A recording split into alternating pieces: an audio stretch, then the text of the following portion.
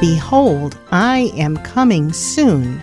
Jesus tells us in the last chapter of the book of Revelation.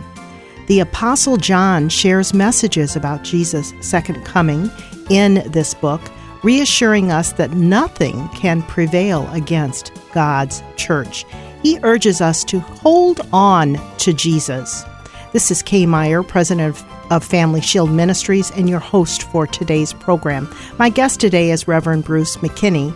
He's one of the authors of the Advent devotional book entitled Behold, I Am Coming Soon, and he's pastor of St. Paul Lutheran Church in Lake Mills, Wisconsin.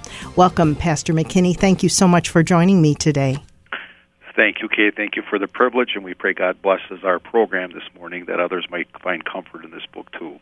Thank you so much. Well, I love the devotional book, and it's based on Revelation, which I found very interesting, and I learned a lot. Tell us how the book came to be, a booklet. It's a devotional booklet.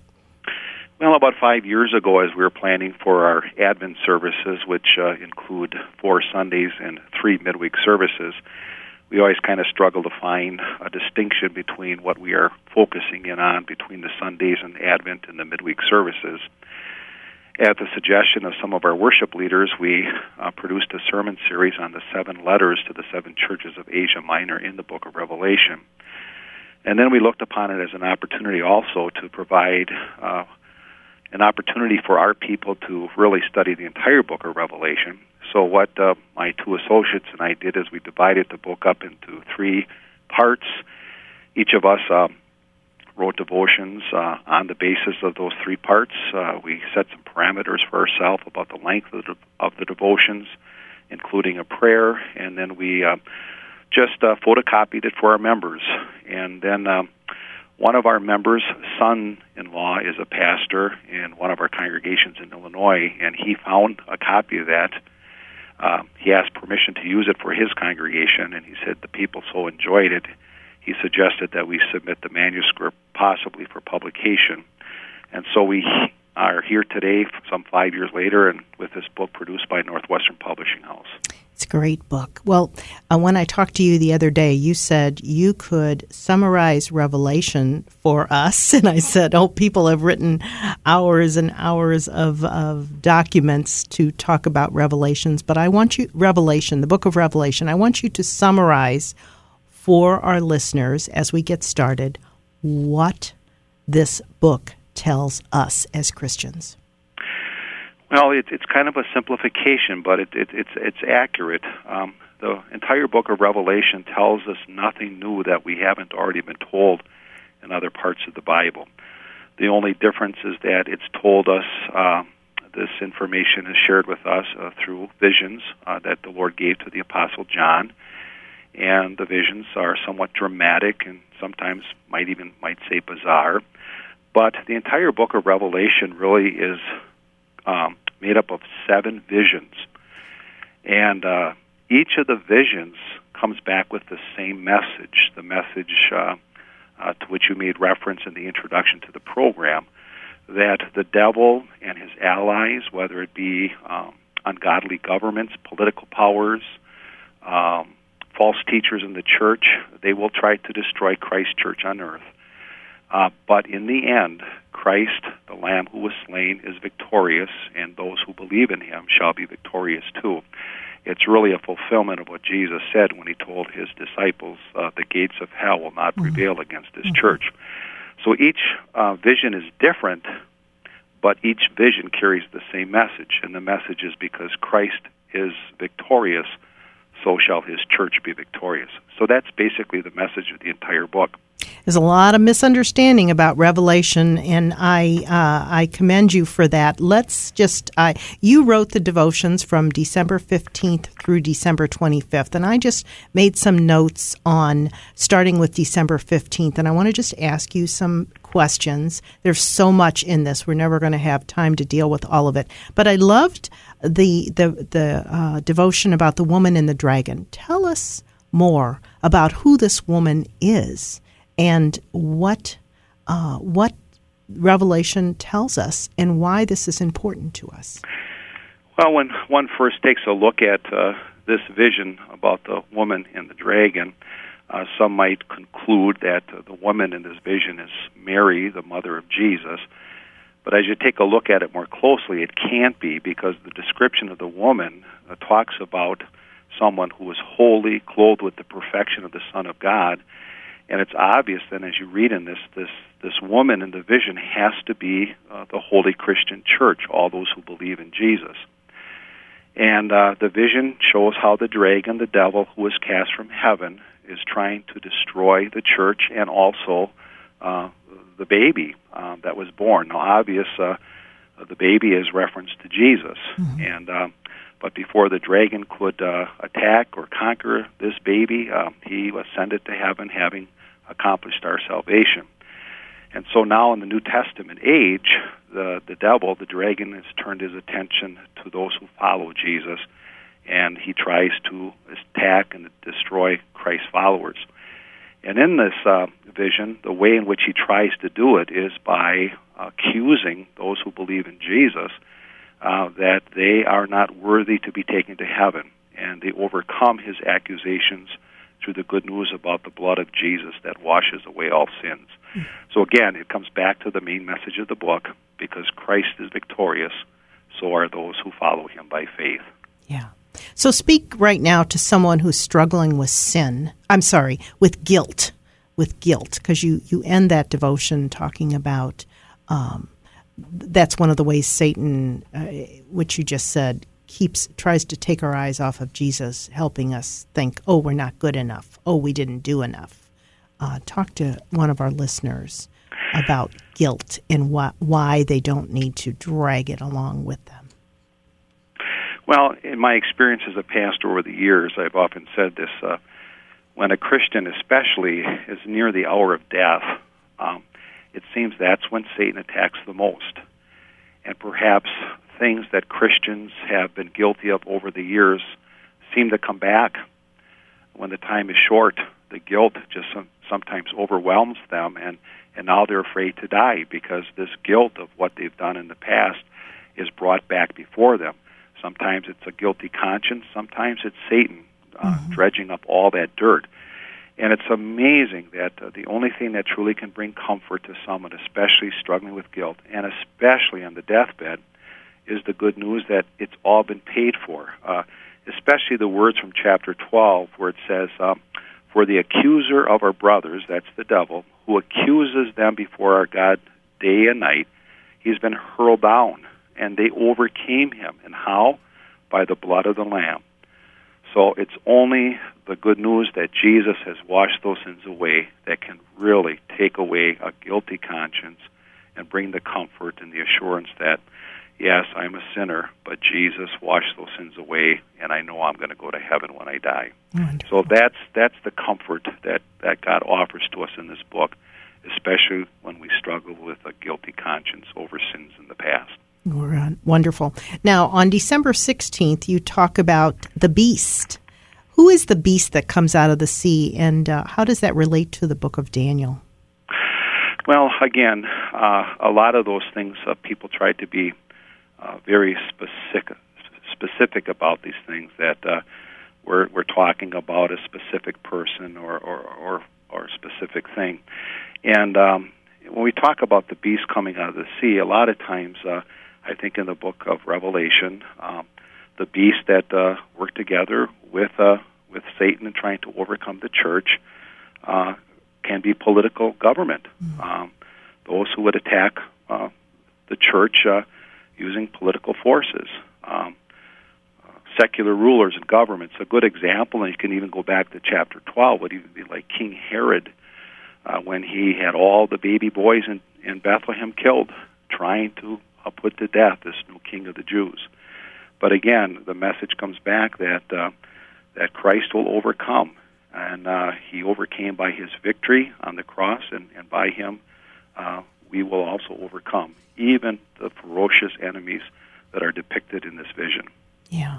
And you also talk about in that devotion that good works can't save us.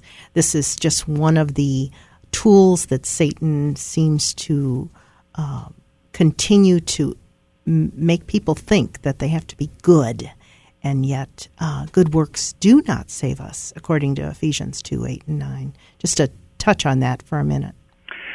You could go all the way back to the Garden of Eden when you talk about man's fall into sin.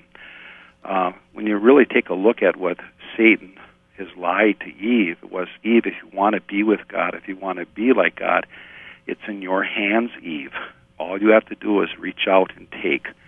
It's up to you. And really, in a sense, you could say that lie of Satan, which even the Antichrist promotes still today, is work righteousness, that somehow it's in our hands. It's up to us. If we want to be with God in heaven, it's how good we live. But the Scriptures clearly teach us through God's holy law, none of us could ever be good enough. And we need to hear that message, because then we will despair of our own good works and then turn to the works of the only one who can save us, and that's the work of Jesus. He obeyed God's law perfectly for us. He died to take away our failures, and through what He has done, through His work, the righteousness of Christ, we have eternal life. Yeah, that's great. Now, in your devotion on December 17th, it talks about the Lamb, the angels, and the harvest. Tell us a little bit about that. Well, again, one of the great comforts with regard to the book of Revelation is that not one of God's redeemed people will ever be lost. And when we talk about salvation, that God's harvest will be that in the end He will bring to heaven those who have been brought to faith in Him. Okay, and the harvest, the final harvest, is going to come at the end. And for some, it's going to be the harvest to eternal life. For others, it will be the harvest unto eternal damnation. And the key, again, is going to be faith in Jesus. The Lamb who died is the only way to eternal life. And by faith in Him, when God brings us home, that will be a harvest of joy.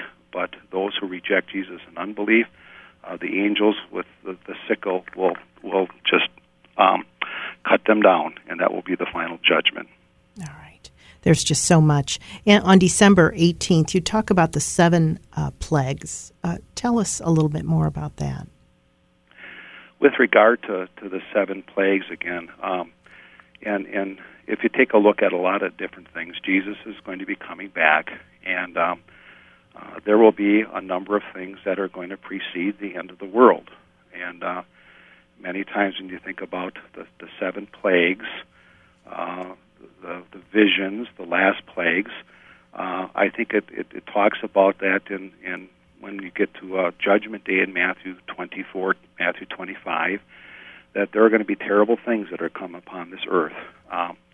And those are to be warnings or reminders to us that when those things happen in this world, we should not become discouraged, but just take note of them and then watch and wait. And those signs, those plagues that come upon the earth, wars and rumors of wars, pestilence, false doctrine, those are all signs that Jesus gives to us to let us know it's coming closer, get ready, be prepared, and not to fear those things. And we look forward to that final redemption, even when things get really bad at the end of the world. All right, good. I have a few announcements I want to make, and then I'll come back and we'll continue talking about some of the Advent devotions on the book of Revelation.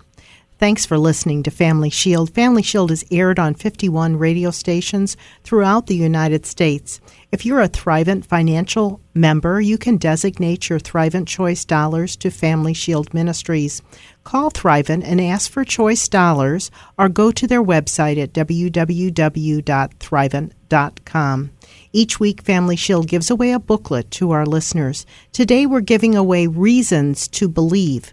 To order this complimentary booklet to read yourself or give away, contact our response center at 1-877-317-4326. You can also sign up to receive the Family Shield email newsletter on our homepage at www.FamilyShieldMinistries.com. We encourage you to pray for Family Shield and for those we reach and equip, and support us with a gift this month as you are able. You can write us at Family Shield Ministries, P.O. Box 230015, St. Louis, Missouri 63123. To order the book or learn more about the book, Behold, I Am Coming Soon. This is an Advent devotion on the book of Revelation that we've been talking about. Go to Northwestern Publishing House's website. That's www.nph.net. The books are also available on Amazon.com and Barnes & Noble, and some of them are available in Nook form. I know sometimes people like that. It's just a great Advent book. Thank you so much for writing it. And any other comments that you would have for our listeners about getting the devotional book, Behold, I Am Coming Soon? Well, nothing more about that particular book. We're happy if people would like to purchase them. Again, it's written from a pastoral perspective just to encourage God's people. I believe it's easy reading. It is. I'm kind of a simple man, so I write kind of in a simple way. But I would just say that probably another book that people would be very much interested in is a book that was authored by Dr. Sigbert Becker. He had been a professor at Fort Wayne Seminary for a while, and then also at Wisconsin Lutheran Seminary in Mequon. And a book that he had written on the book of Revelation is called Revelation, the Distant Triumph Song, and that is also available at Northwestern Publishing House. And it's an excellent book and one of the most thorough, I would say, commentaries on the book of Revelation. A good, solid Lutheran confessional book. Yeah, you mentioned that when we spoke a few days ago, because Revelation, there's just so much confusion about this book of the Bible within the body of Christ, and even some organizations that we would consider cults outside of the body of Christ. And so I love that there are books out there that can help Christians understand and not be misled. And thank you so much for sharing that. And we can make sure if people missed who that is, they can email us through the ministry, and we can get that information to them. I'll make sure I get that from you at a different time, and we'll make sure we get that out to anyone that's interested. So we were talking about just some of the devotions that you wrote, and December 19th, you talk about the 7 bowls. Tell us a little bit more about that. Armageddon is a big issue. And again, I wouldn't necessarily consider myself an expert on the book of Revelation and so forth. But again, the picture that God is presenting in these 7 visions for us is that during this New Testament era, until Jesus comes back the second time for the day of judgment, Satan and his enemies, or his allies, are going to be very vicious enemies of the Holy Christian Church. And as the world comes closer to the end, again, God is going to pour out judgment on this world as a call to repentance for those who perhaps do not believe in Jesus. These disasters that are coming, these judgments of God that are coming, are an opportunity for people to repent, to turn away, to put their trust in Jesus, so that they too can be saved when the final day of judgment comes. And again, there are going to be a lot of different disasters, signs in the sky, earthquakes, famine, pestilence. And again, it's just a repeat. And people talk about this big battle of Armageddon, and somehow there's going to be some big final battle between the forces of evil and the church. And again, this is vision language. Not everything should be taken literalistically in this. When we think of Armageddon, it's a Hebrew word that talks about a mountain and the city of Megiddo, and it's very possible that this could be referenced back to the battle on Mount Carmel between Elijah and the prophets of Baal. And that's the way it's going to be on the last day. There's going to be that final battle between the truth of God and the lies of Satan. And the victory is going to be the Lord's. And again, these bowls of judgment that are poured out on the earth are just, again, a different way of saying what Jesus told his disciples about the end of the world. There are going to be these disasters that come, judgment upon the earth as a prelude to the final judgment on the last day. And we shouldn't be afraid of that day of judgment, God's people, because that's the day when our Father is going to come and take us all home finally to our eternal home in heaven. Now, when we read the Advent devotions, we also are reminded of the coming King, the baby in the manger. Can you just make a comment about that? Because we haven't talked a lot about that, but in every devotion there is reference to what we think of as the Christmas story. Just to make a comment about that. Sure. The word Advent really comes from a Latin word meaning the coming, and when we think of Advent, we think of how our Savior came as the baby Jesus, born in Bethlehem, as God had promised, born of the Virgin Mary, God and man in one person.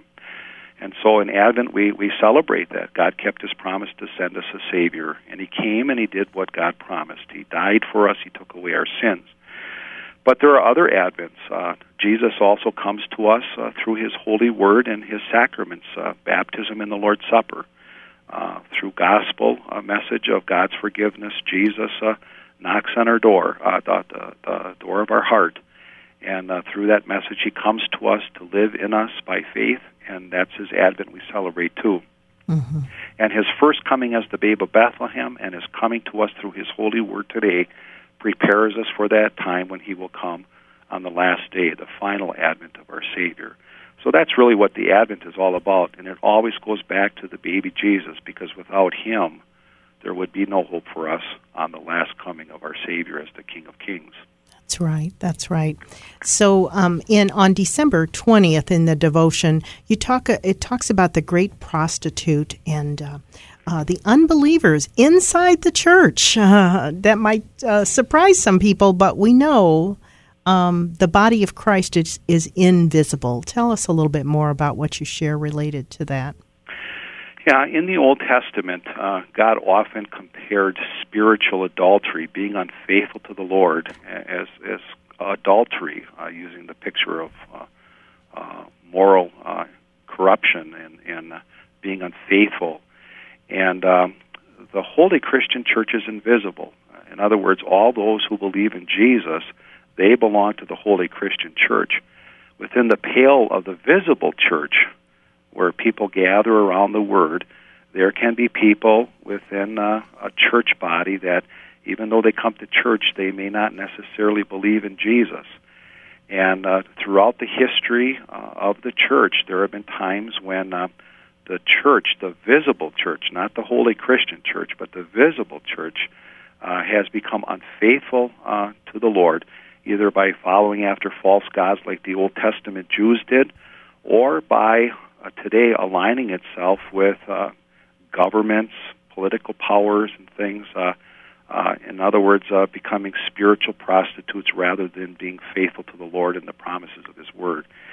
And in the end, that will all be taken away too. That in the end, when Christ comes back, those who are not truly believers within the pale of the visible church, they will be exposed for what they are. They are imposters. But the true believers, they will be taken to heaven. So that's what the great prostitute is, the visible church being unfaithful to the Lord and the truths of His Word. All right. And we have much more to cover. I think I'm going to just kind of flip forward here to December 24th. The New Jerusalem describes heaven. And it says, I saw the holy city, the New Jerusalem, coming down out of heaven from God, prepared as a bride dressed for her husband. And I heard a loud voice from the throne saying, now the dwelling of God is with men, and He will live with them. They will be His people, and God Himself will be with them and be their God. He will wipe away every tear from their eyes, and there will be no more death or mourning or crying. Talk to us a little bit more about the New Jerusalem. Well, the New Jerusalem, of course, that's reference to our heavenly home, to which we as God's people look forward. It was always God's intent when He created the world that His creation, our first parents, Adam and Eve, would live with God forever. That's the real joy of heaven, being with God and living with God and He with us. But, of course, Adam and Eve fell into sin, and the consequence of their sin has come to us, too. And now in this world we suffer sorrow and death and crying, and things just don't last because of the fall of man into sin. The consequences are real. But once Jesus brings us to heaven, all that is gone. No more consequence of sin, because sin is gone. And we are His redeemed holy people, and He's going to wipe away those tears, and we're going to live in perfect joy and happiness forever. And again, going back to the picture of the prostitute, God often in His Word pictures His church, His true believers, as His bride, and He is the bridegroom. And now, just as a bride and a bridegroom are joined on wedding day to live together, now God's church, His bride, will be brought to heaven to live with the bridegroom forever in perfect joy.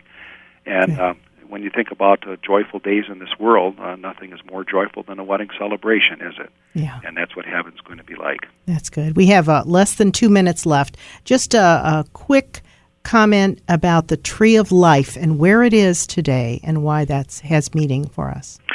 Well, again, it goes back to the Garden of Eden, does it not? God had the two trees, tree of knowledge of good and evil. Adam and Eve were not to eat from that. They did. They fell into sin. And God intended them to eat from the tree of life and live forever. But He banned them from the garden so that they would not have to live forever in a fallen estate. Jesus won salvation for us, and now in heaven awaits that tree of life. And all those who believe in Jesus and enter heaven, they are given that precious joy of eating from that tree now and living forever. And again, it's amazing how in the very first book of the Bible, Genesis, God talks about the tree of life, and here we are in the last book of the Bible, that tree of life. And it's kind of like nice bookends. In the middle of the book is the cross of Jesus, and it all is tied together. Thank you so much. My guest has been Reverend Bruce McKinney. We've been talking about Behold, I Am Coming Soon, Advent devotions on the book of Revelation. And in this Bible verse I wanted to share, yes, I am coming soon. Even so, come, Lord Jesus. And that's a prayer that we often use with meals. Come, Lord Jesus. Many people don't realize that comes right out of Revelation, and we are waiting for Jesus to come again. This is Kay Meyer with Family Shield. Our website, if you want to learn more, is www.familyshieldministries.com. Thank you so much for listening. God bless your day. You've been listening to Family Shield, a production of Family Shield Ministries. Its mission is to educate and equip people through the power of the gospel to know Christ, grow in His Word, and to strengthen individuals and their families. To learn how you can obtain resources or support the ministry, go to www.familyshieldministries.com or write Family Shield Ministries, P.O. Box 230015, St. Louis, Missouri 63123.